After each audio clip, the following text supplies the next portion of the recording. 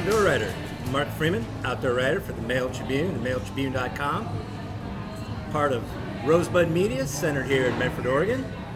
We're down as usual, Common Block Brewing Company, drinking a beer, talking outdoors with Jamie Lush, Mail Tribune, outdoor photographer, videographer. Usually we come down, tell the stories behind the stories and stuff like that, and you know how things came to be. And this is, I think, one that's going to go down in the history books as, man, we saw that coming. Talking tiger trout. Now, tiger trout is a funky new frankenfish that's starting to really turn heads and bend rods in two different lakes here in Southern Oregon, Diamond Lake and Fish Lake. It's just a new, fun fish to target and fish for, and they're tough and they're badass, and I'm kind of glad they're here. You know, most people haven't even heard of these things. They are actually a cross between a female brown and a male brook trout. That's why they get that frankenfish label on them. But you know, really, that's not completely true, because I've read some stories about how they found some browns and brookies actually breeding together in Minnesota. Now they get that name because you know they have these real satanic black stripes on their sides, and yeah, they're wild looking, cool looking fish for sure. Yeah, crazy looking. I mean, first time you see one, it's like, man, I don't even want to touch that. I don't even. Yeah. And when you do touch them, they're awfully slimy. I'm Yeah. pretty sure they're char, right? Yeah. And char are super slimy. But you know, they've been stocked in Fish Lake since 2011. They've been stocked in Diamond Lake since 2016. And guys are actually now starting to not only catch these things, but target them. And there's a good reason why. They grow really big and they really fight well. We stumbled upon tigers just like a few weeks ago when we did a story about fish on John Linson up at Diamond Lake, and we go out to go get a picture of him catching some rainbows before that big derby, and all we did was catch these big ass tiger trout. Yeah, we could hardly keep them off, but a couple of them are pretty good size, and you're right, they fight like crazy. Yeah, they really make good runs, and you know, they're just awesome fish. And I was talking to another guy, this is a guy I've known forever. He's Ron Pilkey from Medford. He's a fly fisherman. That's a pretty cool guy, and he gave me a call. He's talking about catching all these tiger trout up there, and he was getting them last year at 14 inches and this year at 18 inches. And he fly fishes for them, and I know you get them on a muddler, something that looks like a tui chub. So yeah, guys are targeting them, catching a ton of them. But you know, it's kind of weird that you know, you're getting a lot of these fish at Diamond Lake, and then all of a sudden I get this call from this guy from Fish Lake. He caught a 26-inch tiger trout here a couple of weeks ago while trolling in Fish Lake, and he's actually trying to catch one. That's plenty big enough to get me excited. Yeah, tiger trout will have to be released unharmed, so he never got a weight on it, but he estimated to be around 8 pounds. And you're looking at that thing, you're looking at a 26-inch fish, and you're probably pushing 8 pounds there. They have pretty thick backs too. So all these stories about people catching tigers, and you know, just a little while ago, nobody even knew what any of these things were. What we got here going here, though, is we have a tale of two lakes. You know, the story of tigers in Fish Lake is totally different than the story of tigers in Diamond Lake. Now, in Fish Lake, that place has been run over by tui chubs for a long time. They've tried trapping them, they've tried netting them, and they just can't get rid of these things. And they outcompete regular rainbows for food and space. So Dan Van Dyke, who's a fisheries biologist for the Department of Fish and Wildlife down here in Central Point, was just trying to figure out some new fish that might have a chance to survive among the tuis. So he heard about tigers. They're pretty popular in Utah and places like that. So he did an experimental stocking.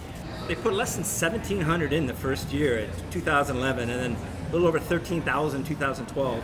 Basically just looking for a fish that can survive. Now, tigers are bred to be this way. They're pisciferous. I think we were there for both of the first stockings. I remember getting a nice underwater picture of the tiger trout. Yeah, weird looking thing, wasn't it?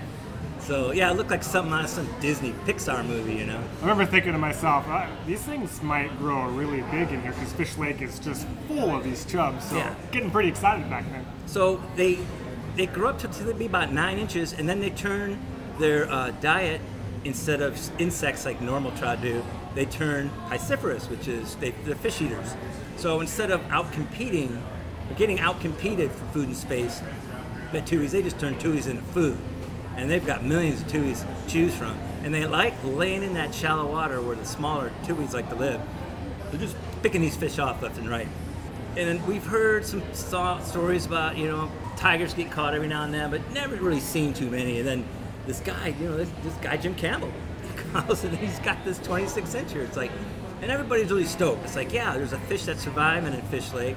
Maybe these things can keep growing and really turn into a really good fishery there, because you're just not getting big rainbows there anymore.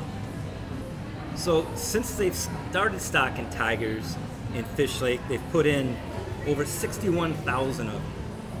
Now, the biggest one so far is that 26-incher Fish Lake. And one of the reasons these things grow so much is that they're sterile. So all the food intake they have, all their energy goes to growth and not for reproduction. That's why you get these bigger growth rates on these bigger tigers than you do with rainbow trout. So the story at Diamond Lake is totally different. That place was overrun with tui chubs.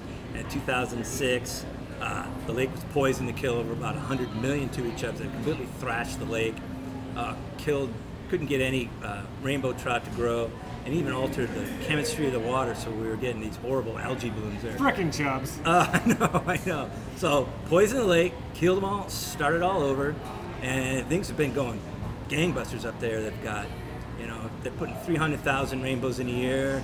It's the highest rainbow catch rate and catch numbers in the state of Oregon. And it's got some of the highest benthic loads ever recorded in the West. Benthic loads are poundage of insects per acre of muck underwater. So it's just, everything's perfect up there. In 2016, discovered tui chub again. Now it's only a handful, maybe around 40. You don't know where they came from, whether they were illegally introduced as minnows for bait, as it's been historically at Diamond Lake, or that they somehow survived. But chances are, just because of the size of those fish, they're pretty small, that somebody had used them for bait and released them there, and they started catching on. So Department of Fish and Wildlife, the biographer up there, a guy named Greg Hutchko, he's like all in to protect this fishery. So they started netting, electroshocking, and that year they stocked a bunch of tigers, and they started them off at 6 inches just to give them a head start. And they're in there. Their job is just to eat any tui chub or a red-side shiner, another illegal trash fish that's been found in very small numbers in that lake. So these fish are in there to put in these tuis. But you didn't really see them at all until last year. They started showing up to catch, and like this year, targeted fishery, and it's growing. They've put in 38,000 tigers so far in Diamond Lake in the past 2 years. They do it in the fall. They're putting another 15,000 in this year. So these things are growing at least 4 inches a year. So yeah, it's awesome. But guys like, well, we don't really necessarily want this catch and release targeted fishery on tiger trout up there, because they don't necessarily want too many of these big fish handled and released and have some kind of mortality. So this guy must not be an angler. If these things are going to get 26 inches or bigger at Diamond Lake, I guarantee you fly fishermen or all kinds of fishermen are going to target those things. Are you kidding me? Of course. Yeah. So when we do, you got to just make sure you handle them really well. Try not to take them out of water. Do your best angling practices, catch release practices as you can. And another thought that comes out of all this is, well, if there's not a lot of chub in Diamond Lake, but there's all these tiger trout that eat fish, how many rainbows are these tigers eating a year? Are they really making a dent in the rainbow population? Are we going to see some kind of swing in there? And I talked to Hutchko about this, and he said, hey, he's more than willing to sacrifice some of these fingerling rainbow to keep these tigers around, because worst comes to worst, you just start stocking more fingerling every year. So yeah, it could work out. So just keep stocking the fingerling, the tiger trout keep growing, getting bigger, and the trout population stays the same. Sounds good to me. Yeah, and why I thought we'll remember this podcast years from now, because looking at other states that have had more established tiger trout populations, Utah is breaking a new state record every year. Guess what it is now? How big? 19 pounds, 2 ounces. That's a big fish. That's like Chinook size. That's a big fish. So this could be the start of a great new thing. And there's no plans to stock tiger trout in any other lake or reservoir in Oregon yet. Now, it's kind of interesting because it does kind of come back, especially when you have places like tui chub and frankenfish like tiger trout, we're talking 2 non-native fish. It's like choosing one non-native over another. It's like trying to get rid of one non-native and introducing another non-native to do that. You know, it's kind of a weird deal, but in reality, it's a very common practice.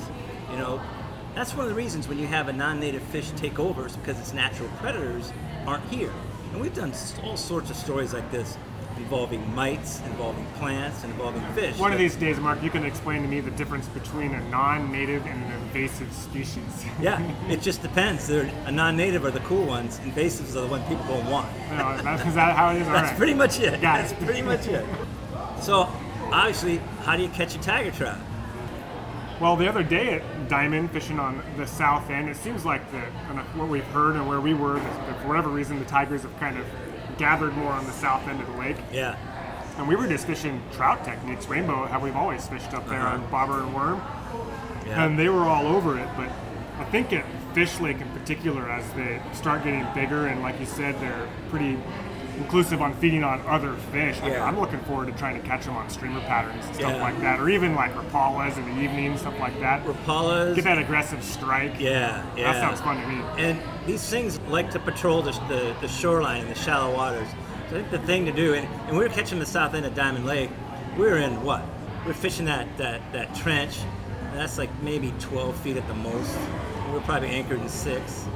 So yeah, it's shallow water, pull around the sides with a Rapala or a big muddler and hang on. You know, the thing about rainbow trout, and most fly fishermen will tell you because they get a little bit more feel that you get a little bit of run, you get a lot of head shakes out of a rainbow. But these things run like steelhead. That 20-incher you had kicked your butt. Yeah, man. God, Fuck, right? I had a big one, and I went back. I took my kid there, and we were fishing there, and I hooked one, a monster. And this thing ran. It ran like hooking a Chinook while you're steelhead fishing. Nice. And it broke me off. I had 8-pound line on it. So, and Hutchko thinks there's got to be at least a 20-incher in that lake right now, and then next year that's going to be 24. And we're going to think about, in the future when we're going to start, instead of being all geeked about catching a 16-inch tiger trout up there, we're going to be geeked about catching a 16-pound tiger trout up there. Sign me up, man. Well, Mark Freeman, Tales of an Outdoor Writer, that's what we got for you today. If you like what you hear, share it with a friend. If you don't, share it with your enemies. Better yet, come on down and buy me a beer. Either way, we'll see you outside.